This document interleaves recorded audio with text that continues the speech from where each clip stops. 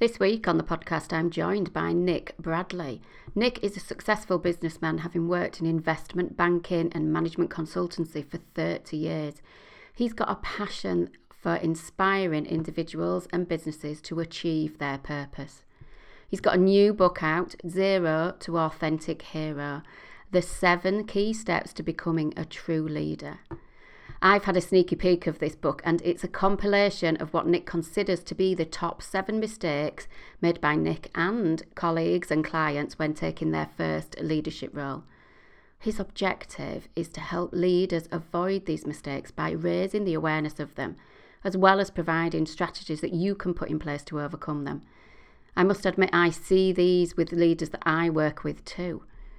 So we run through the different aspects of the book and then pick out 2 that Nick would say are essential areas. Listen in.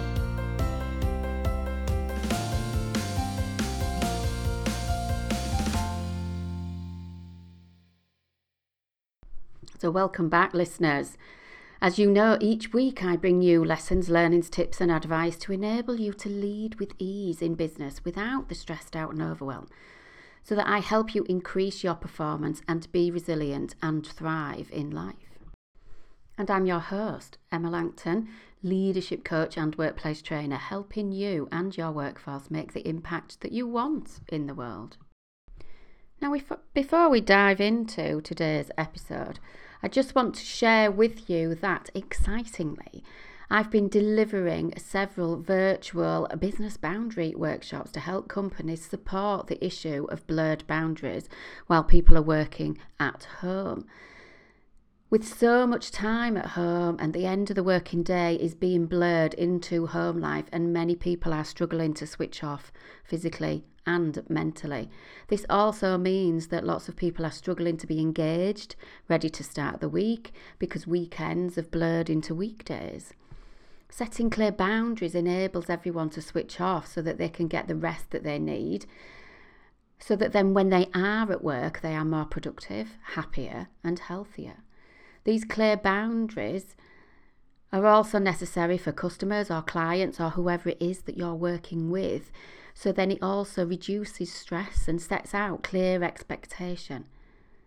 And this creates respect and improves relationships, which all serve to enhance the way that people work.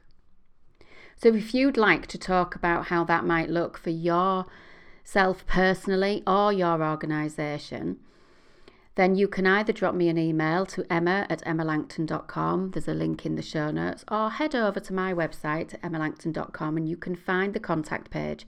Send me an email from there or book an appointment straight into my diary to save all of that annoying toing and froing that you can get when we try and get space in diaries. I'd really love to talk to you about that, but of course remember that if I'm not the right fit, I'm comfortable in saying that too, and possibly signpost you to different people who can help.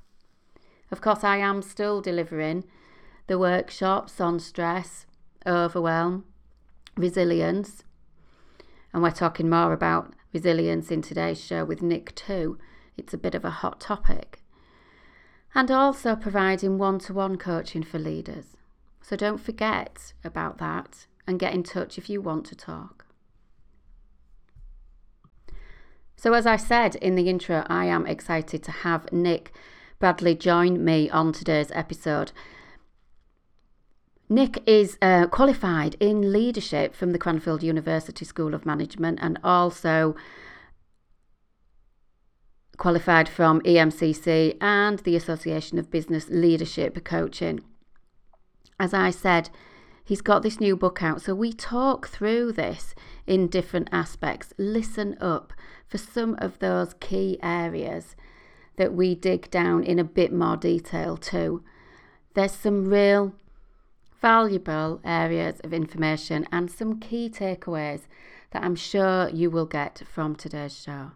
And as ever, if you like this, please do go over and leave a review or share it with friends or colleagues that you think will benefit from it too. So, welcome to the show, Nick. Hi, thank you very much for inviting me along, Emma. Really pleased to be here to talk to you about what's going on at the moment and share some ideas. Yeah, absolutely. And there is a lot going on at the moment, isn't there? And just before recording, we have just been chatting about the different things that you do and what's been happening during COVID.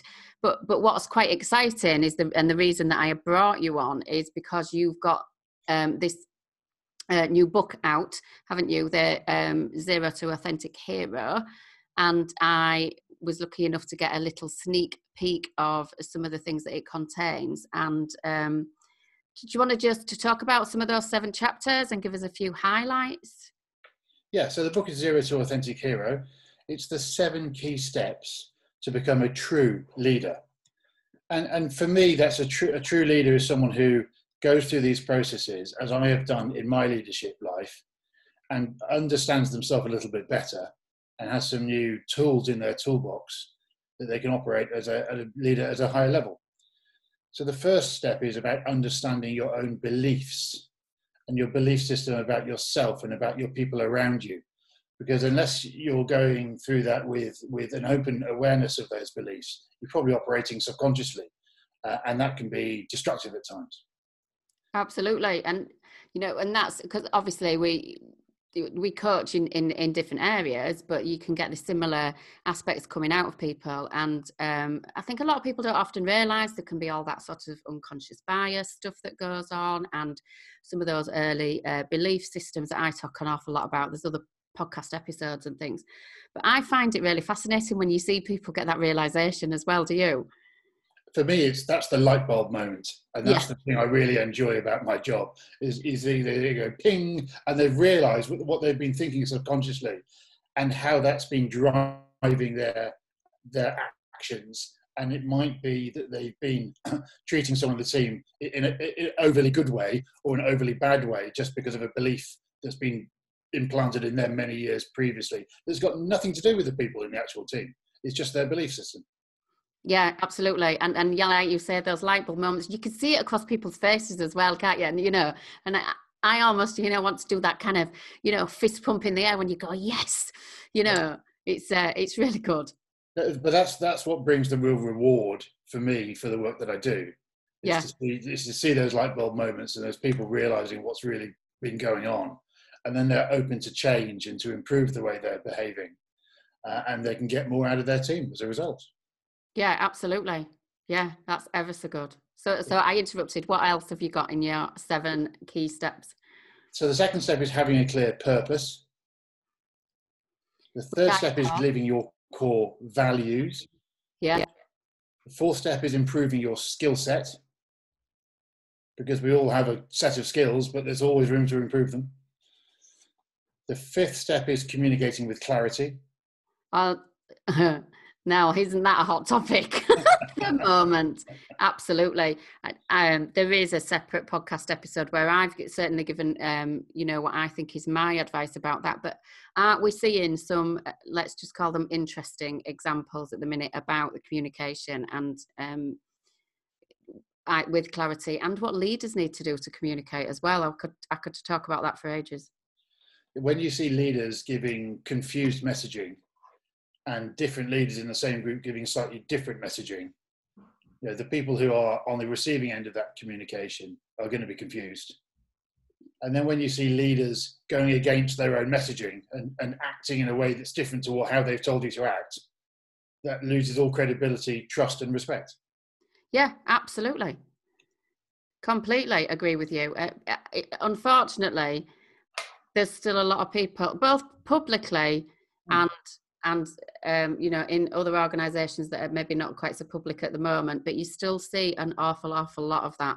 And it's really interesting, again, when you're working with people, and I kind of, I say to them, well, what did you say? How do you think that was understood? Or something like that gives people those realizations of that what we think we know we're talking about is not necessarily what somebody else hears as well, is it? Absolutely. So you have to put yourself in the shoes of the people receiving the communication in order to see what the effectiveness of that communication is. And one of the good ways to do that is, instead of saying you should do this, it's sort of talking to yourself a minute.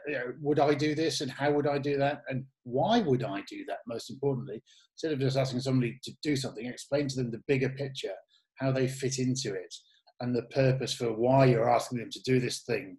And they'll probably be more engaged with it if they can understand that. And they can understand that whilst you're asking them to do something maybe quite small or menial or perhaps trivial, they have an engagement with the bigger picture. Totally. And I think there is a previous podcast episode on that, and a similar method that I said. And the example that I gave was when I was a chair of governors, and we know that schools don't have a lot of funding, and budgets are always really tight. And they kept getting told, we can't spend money, and we need to save money, and we need to save money. And they kept getting told, but we need to save money because budgets are tight. So then when I went in and went, so budgets are tight, and what that means for you is, we might need to look at redundancies if we can't manage this budget. And then they sat up and listened, because that was what's in it for me type thing, rather than just, here's the state of play. And that's the big difference, isn't it? Yeah, it certainly is. Yeah, you have to put yourself in their shoes. Yeah. And therefore you can be communicating with them. And it's best to test drive that, I find, instead of just having a communication and going out to the whole company. It's best to test drive it with a couple of groups and get some feedback. And then you can also improve your delivery or improve the level of information you're providing. And it might be that you just want to go headline level, but here's a fact sheet and a Q&A or whatever it is that you can go through with more detail. And here's the phone number you can ring, or here's the person you can talk to if you have any worries or concerns, instead of just trying to put it all out once verbally, where people will only remember half of what you say. Yeah, completely. And I love that. Yeah, to do a fact sheet or whatever steps behind it. Yeah, good. People are going to get gold from this episode. It's brilliant. So the last two steps then are living your legacy, which is, instead of building a legacy to leave to somebody else, it's build it while you're there and enjoy it and live in it. And instead of saying, I'm going to have a legacy that's going to be so in this place in 10 years' time, do it in 2 years and live with it for a few years and enjoy it. Absolutely. And then the last step is building your resilience, which is highly appropriate right now with all the different things being thrown at people, whether they're working or not working, or they're at home or whatever it is. So the four gateways of resilience is what I call it. How you can better understand to build your own personal resilience. And at the end of the book, after all those steps, there's the 100-day plan. So once you've read the book, you've done all the exercises in it, you can build yourself a plan for the next 100 days and repeat that every 100 days going forward, and keep refining it and improving it and growing and growing and growing on every 100-day step. Oh, that's I love books that have kind of got some really good action steps in them, and having that, I kind of usually do like a bit of a 90-day plan in my business, but yeah, a 100-day plan on your own improvement and development is fantastic. I love that idea, actually. That's really, really good. So I know that you have this passion for inspiring individuals and businesses really to achieve their purpose, but if you could focus on maybe just 1 or 2 chapters on the book, I know that's a bit mean because you've focused on 7, but which 1 or 2 would you pick out? The first one I talk about every single time is about having a clear purpose, because I believe having a clear purpose then drives so many other activities. And so if you get that right up front, everything else becomes so much easier. And a purpose for me is not a mission statement in the set of accounts. It's not a strategy on the website. It's not a poster on the wall that everyone ignores. A purpose is the reason why you do what you do. It's not what you do, it's why you do what you do. And you have to really hold that pretty close to your chest, into your heart, if you really believe it. And if you're really passionate about your purpose, then you'll be able to drive yourself and your business far quicker and far more easily than without having a purpose at all. And I completely agree. I mean, 2 ways. When I'm coaching one-to-one with people, and in fact, I did this last week with somebody. I said to them, because I do a lot on resilience, obviously, and I do a lot on boundaries with people. And I said to them about focusing on their why. And always coming back to that so that you kind of don't deviate off, or you're not trying to fight somebody else's corner, or you're not getting involved in things that you've not got an opportunity to change. And she said, you know, she asked me, how did you manage to do that? And I said, well, because it's always coming back to my why. Why am I running my business, and why am I doing what I'm doing? And when you're really clear on that, like you say, I like that, hold it really close to your heart. It does keep you on that kind of path and keep you focused completely. Yeah. Absolutely, it does, but it also helps engage others. So let me give you an example. It's the Swedish Road Traffic Safety Agency. I mean, it sounds boring to start with, doesn't it? Yeah. And they're in charge of setting speed limits and measuring the width of the white lines on the roads and putting crash barriers up on all these roads and, you know, setting up traffic lights. And if you talk to the drivers, they're just bored of this bureaucracy, this administration, which is stopping us from the pleasure of driving. And so they realized that when they're putting new laws in place, the public were just ignoring them. You know, the motor manufacturers were upset, the drivers were upset, the public was upset. So they realized that they needed a clearer purpose. And the clearer purpose of what they do is actually to save lives. Right. When they start communicating the reason why they're putting these restrictions on your driving in place is to actually save your life and that of your family, people were a bit more engaged with it. Absolutely. And that taps into one of your other chapters that we've touched on a little bit anyway, about the communication as well, doesn't it? So you start with your purpose and you communicate it well and you tell them what's in it for them, etc. Yeah. And it all flows into the other, doesn't it? And I believe a purpose has to be a very high level thing. It has to be something that's easy to remember, something that you really believe in, and it has to be very positive. I worked with one company who were a startup, and their purpose was to make as much money as possible. And I kind of go, well, I kind of get that, and I do understand that, and I can see why you might want to do that. But is that going to drive your behaviors in the right way? No, it's not. It's going to drive your behaviors to build something that doesn't necessarily do what you need it to do, to, you know, just sell to your customers without building a relationship with them. And I don't think that's got a huge longevity to it. So I sort of said to them, what are you going to do when you've made all this money? So one of them wanted to go and buy a yacht and retire and take his family away. So that was his purpose, was to spend time with his family on a yacht. So that was his driver. Someone else's was to give money and go work in a charity to help other people. So that was their driver. So when you get over the first couple of levels of what you think your purpose is, and you get to the real purpose behind it, then you get the emotional connection to it. Yeah, and that's the important bit, isn't it? That emotional connection, like you say. Because then when everybody's doing things, they're not just doing it because they want to do it, but they're doing it with feeling and with that, what would we call it, with passion and things like that behind it all, which is what is going to drive the action taking as well, isn't it? Absolutely. And it also helps others to engage. When they see you being passionate about your purpose, others are more likely to want to jump on that bandwagon and do something with you. But yeah, absolutely. You bring people with you then, don't you? If they think I'm just doing this so you can make a lot of money, it's a very different emotional relationship, isn't it? Yeah, absolutely. Definitely is. Definitely.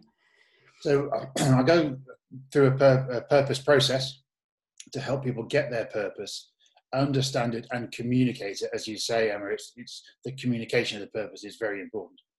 And once you've got that purpose right, you can then build your strategy of what is it we're actually going to do and your vision of what it will look like when we get there. Yeah. So you have to have your purpose in place first before you can do those strategy of the action steps, and the vision is what the results will look like. And it's really interesting because I have kind of my 5 pillars of resilience when I go through my resilience training that I go in and do in companies. And one of those is about them having their purpose. But often I'm talking about some of their purpose might need to align with some of the company's kind of purpose and values. Mm-hmm. But they need to have the purpose of, you know, what's in it for them, with, you know, when you're going to improve your resilience, etc. So that sits with mine, but, you know, with yours, it sits under a kind of whole separate chapter, which is really good. But it then does, as you say, lead into some of those other areas, doesn't it? Yeah, absolutely. And the values is the next step, as you go through the steps in the book as well, because having that agreed set of values or behaviors by which you're going to operate keeps everyone on the same track. But I also have a values contract. So I get all the employees in the organization, once everyone has agreed the values together, which cannot be imposed from the top, they have to be a collaborative piece of work. Yeah. Everyone signs a values contract. And if they're deemed to have breached one of the values, we call it out with respect, in a sensible way, and just by showing the facts, almost the data without any emotion attached to it. On this day, you did that, and I believe that was, against the values that we'd agreed. And if we agree it's against the values, then, we have a simple 3-step process. The first step is a verbal warning. The second breach of values is a written warning. And the third breach of values, you're looking to get fired. Because we have to install values in the business, and everyone has to be on the same page with that. Absolutely. And then, and again, clear communication and a clear purpose is sitting around it, and they all interlink, aren't they?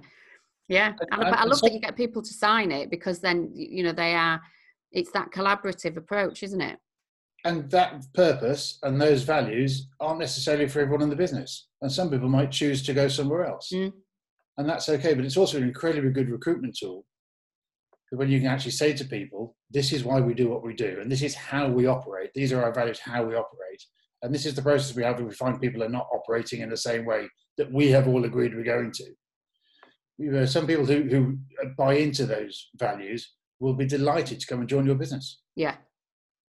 So that's really supportive of the kind of brand and attractability of a company as well, isn't it? And I'm finding more and more that, I don't really like the word millennials, but, people who are under 30, under 35 are actually asking the questions in interviews. So what are your business values, and how do you live by them? And how do you prove that you're living by them, and they're not just words on posters on the wall that look pretty, and to have that process that you do, and to be able to go around and say, talk to anyone in the business, ask them what the values are, and ask them how we operate. And if you can do that, and the majority of people can engage with those values and the process by which you operate them, then that gives you a lot of comfort that they're going to fit into that business quite easily. Yeah, definitely. Because the recruitment process is expensive, and it's tricky for people to leave one company and start another, even if they are going with promotions and things like that. It's going to be even more tricky now when there's such a lot of kind of online interviews and people still starting a company, starting a job in a company, but still working from home. So they do need to have. That's going to be really important for places like. Really important. I like that. And also, you don't want to spend the time and money recruiting someone who's not a right fit for your organisation. Well, because they're going to be then they're going to leave.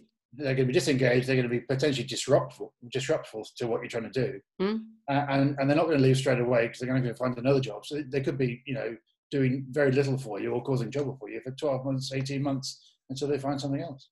Yeah, absolutely. So it's thinking about that whole bigger picture of the whole thing, isn't it? But the 7th step in the book is about building in resilience to what you do. Yeah. And part of that is actually planning and scenario testing what might happen in your business and what might happen to your people. So you're better prepared before it happens instead of just having to be resilient when it does happen to you. Does that make sense? Oh, absolutely. It's, instead of, so what I've had recently is obviously nobody knew that COVID was going to hit, and and a lot of contracts and a lot of doors closed with what I already had sort of arranged and on the books. And when I say to people, no, I do stress and resilience and work-life balance, they were like, but surely everybody needs this. And I'm like, yeah, but they're all busy being firefighting. But even without COVID, you get a lot of companies that get to that point and they go, oh God, we've realised our staff are not resilient, so what can we do now? But you need to be in there being really proactive and supportive so that you don't end up firefighting. Because by the time you're at we've got a problem, you can't, it's not that it's never too late, but you've got more work to do, haven't you? Absolutely. And being resilient during that firefighting phase, as you say, is so difficult, frustrating. And I kind of like to ask people, why are you now being able to successfully rise from the ashes without actually asking why you were on fire in the first place? Yeah. But for me, the gateways of resilience, I believe there are 4 gateways of resilience. And the first one is about your soul. And what does this all mean to you? Yeah. How is it affecting you? And whether that be your discussion with your God or somebody you trust, or in a business, it might just be your chairman. It's what is it for you for that, at that higher level, and how is it impacting you, and how can you get help from that higher level? And that's what feeds the soul. I love that. I love that idea of it. So I usually talk to people about, usually I'm looking at kind of what is their purpose, but what I'm also saying to them is that I usually go through quite a bit about that everybody's perception is different, and so what somebody finds hard or difficult or uncomfortable is not, somebody else will be like, oh, brilliant, let's get our teeth into this, or or whatever. And but it's that recognition as well that of that difference. But you're right, and it's very personal, isn't it? I always use the rugby team analogy for that, because I haven't played rugby for so many years. And if you're going to ask a prop forward who's 20 stone and not particularly fast to run down the wing and score a try, it's going to be quite difficult for them. Yeah. If you're going to ask a winger who's 12 stone, skinny, incredibly fast, to go into the middle of the scrum and take the pressure of his 8 teammates on his shoulders and push in that scrum, it's going to snap them in half. And so different people have different roles, and if you've got the right people in the right roles who have the right tools and skills to operate in those roles, the level of resilience required will be lower anyway. Absolutely. And using sport and teams can be really powerful to get people to really kind of get to grips with that idea of, different people are suited to different roles. Absolutely. Yeah, I like that. So the guy I talked about earlier who wanted to buy a yacht and retire with his family, I used lots of sailing terminology with him. So the whole team was the crew, and the crew has got the captain, which is him, but he's also got a first officer and a bosun, and he's also got people who are pulling ropes and people who are steering and people who are doing lots of other jobs, plus all the people below deck who are doing the stuff you don't see, that without which the boat wouldn't operate anyway. Yeah. And so I'm using those sort of analogies for him and his team to understand how they all fitted in together. But if they weren't all doing their own jobs, then the boat wouldn't be sailing in the right direction. Yeah, absolutely. And those analogies can be really, really useful in the coaching and training environment for people to really get to grips with that understanding of it. Yeah. So we talked about soul as the first of the 4 gateways. The other 3 quickly then are your physical gateway. Yeah. So what exercise are you doing? And I'm not saying you all need to be able to go and do 30 miles on your bike or whatever it is. It's what exercise is right for you. And just push yourself by 10% above what you're doing at the moment and build something up and get your body into a better shape. So you're not worrying about those aches and pains and niggles, or you're not worrying about, accidents that might happen because you're not physically fit. The third one is about your mental gateway, which is about educating yourself, training, read a book, get off Netflix, read a book for an hour every day instead. It'll do you so much more good for you and your mental health, and also what you can take to the company. Completely. The get off Netflix, and I'm usually saying, stop just, doing swipe up or whatever it is with, with the social media and things like that. One of my daughters is, so teenagers, but one of my daughters is dyslexic. And the other one is just quite a social media fiend. And we got the Scrabble board out the other week during Netflix. They did ever so well not to just have a complete meltdown before we even did it. We did go in teams, and they were pleasantly surprised at how well they did. And of course, the dyslexic sees things differently. We both said we're usually moving the tiles around to see if we can pick up different words. And she, even though there were some words, she saw some words, and then she was kind of going, I'm not sure if that's all the right letters in all the right order and things. But she saw words that were there that were different. And lockdown has enabled us to do that. We've sat in the garden, had a barbecue and done some quizzes, and one of them has been the quiz master. rather than feeling the pressure of answering the questions. Yeah, that's quite nice as well, because that's playing to different strengths, isn't it? That's brilliant. Exactly that. Yeah. You know, I mean, she's a fantastic reader, but she gets worried about, just gets worried. Yeah. But doing the different strengths, but again, move them off Netflix or films or social media and things, and just giving them the opportunity to, and enabling them to just grow and open up ideas as well, isn't it? I'm a massive reader, massive, and they laugh at me in the house here because I read everything. They'll say, "How do you know that?" I went, "Happen to read it," because I read all sorts, and then end up with all sorts of funny bits of different information, and they're like, "How do you know this stuff?" Because I read. And I tend to find I've always got about 3 books on the go, because I can't actually sit and read a book all the way through. Right. But I'll read one for an hour, then a different one the next day, as it were. But actually, if they're on a similar subject, and after a couple of weeks I've read through 3 books and I've got different perspectives on it, Yeah. different views or opinions, or different ways to do whatever it is they're talking about, I can form my own rounded view of how I want to approach that, and not just be told by somebody else. And then I buy into that much more than I would do by saying, "Oh, so-and-so said in this book, you must do it." So, you know, even with this book of mine, read it and read other books and form your own view. Absolutely, and it's about, you know, I call it like you know, magpieing, because you just pick up bits from one place, bits from another, and then apply that to yourself or to your business, to your company, or even to your team, about what bit suits you and what works for you. But yeah, I like that. What else is there? The last gateway is about social. It's the social gateway. Yeah. And that's probably been the most difficult one over the last 3 months. But it's great now, you know, as soon as lockdown happened, I put on a weekly call for all my clients, just to sit there together with a cup of tea and just talk about what was going on. Then we also have a weekly call for all the guys at the rugby club. And then over the weeks, someone said, "Oh, I'll do a quiz night," and someone else is going to do something else, and someone else is bringing their guitar and they're doing songs and stuff. So it's just that social element that we've been trying to maintain through the last 3 months, and which I think you must maintain all the way through.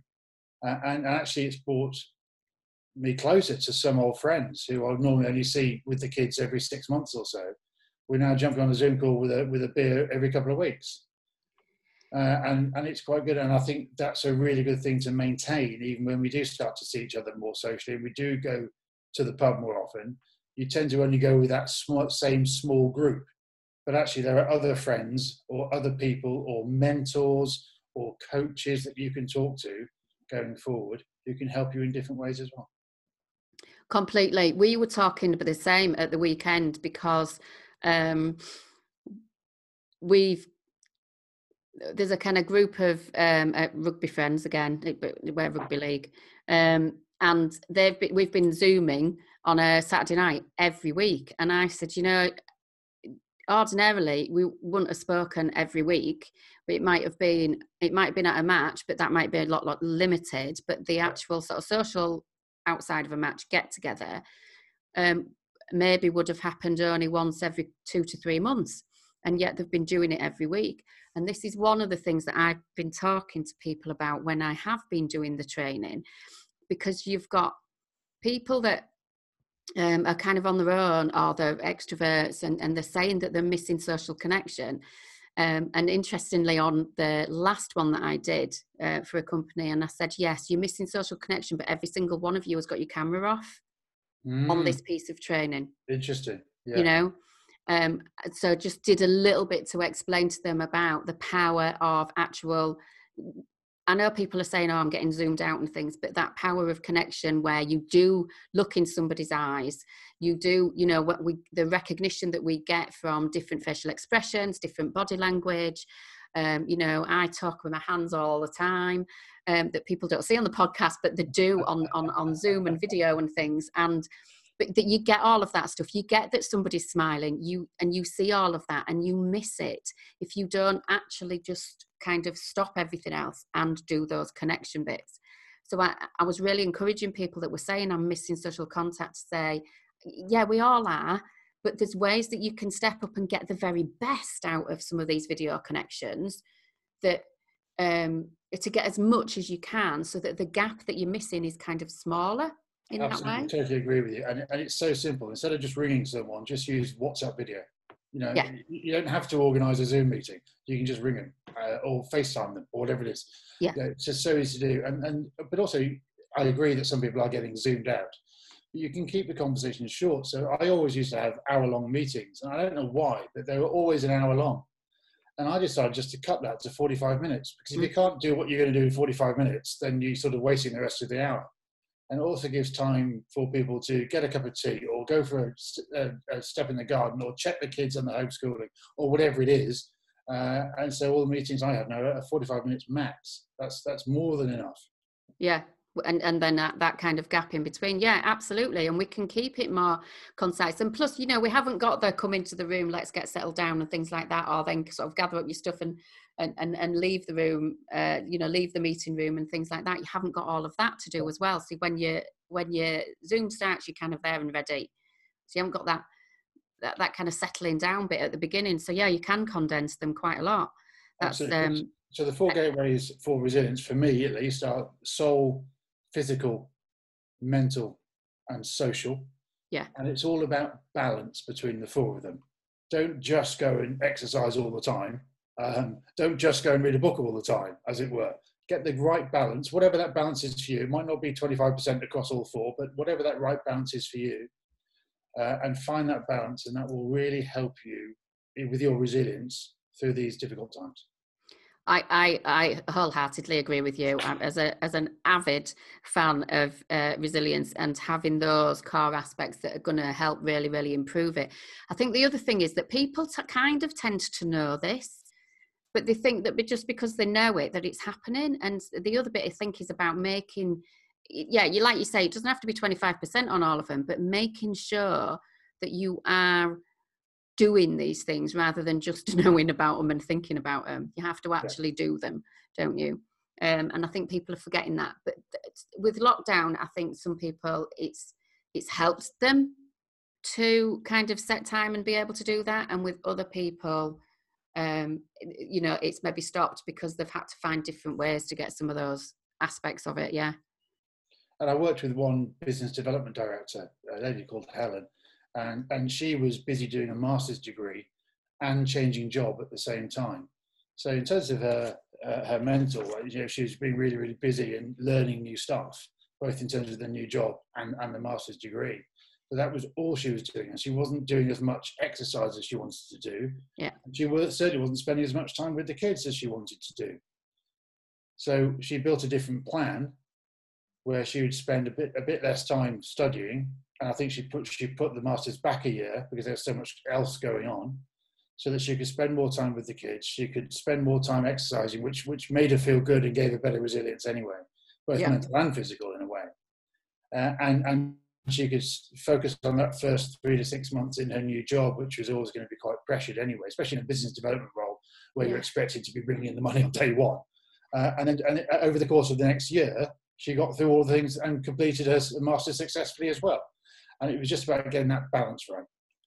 Yeah, completely. I'm massive about having that balance. And but some of it as well is giving people either the space or the permission to look at and think about doing things differently, rather than just keeping doing the kind of same thing and trying to just do more of the different stuff and not doing any of it particularly well.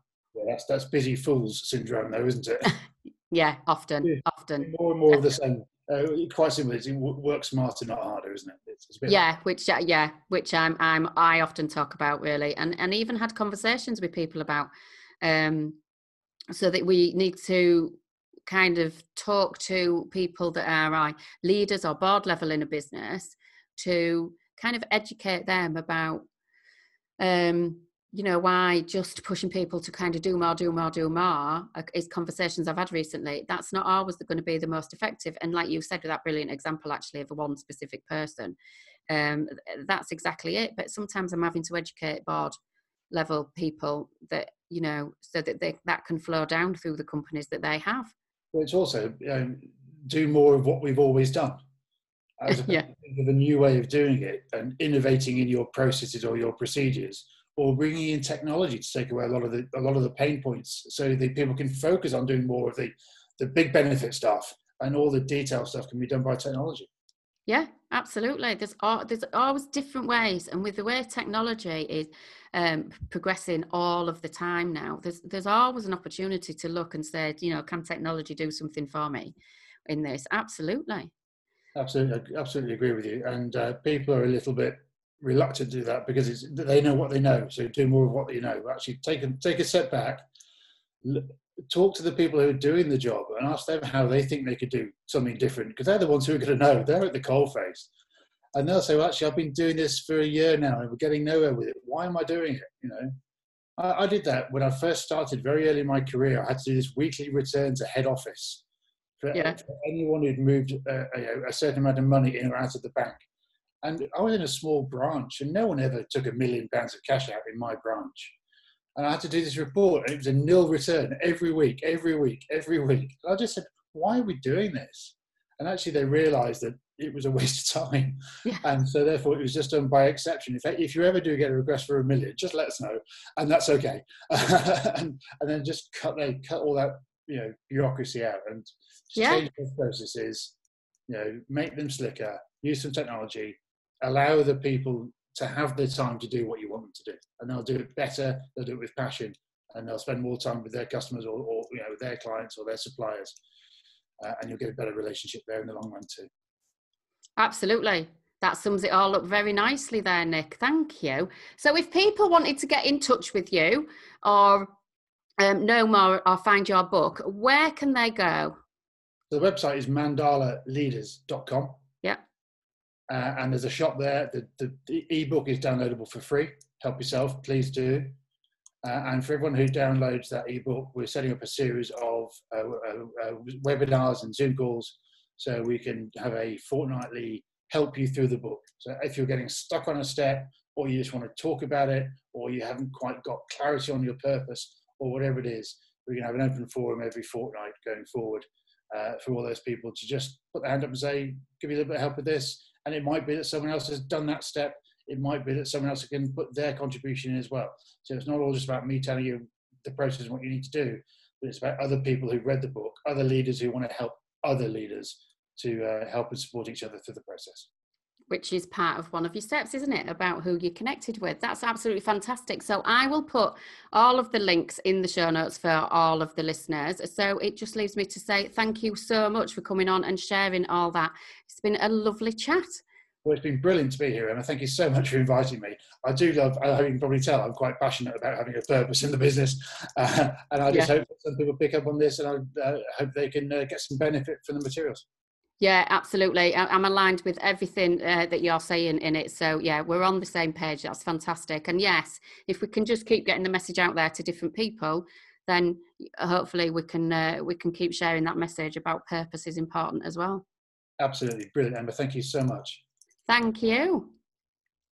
Oh, wasn't that wonderful? I hope you enjoyed listening to that as much as I enjoyed spending time talking to Nick about his book.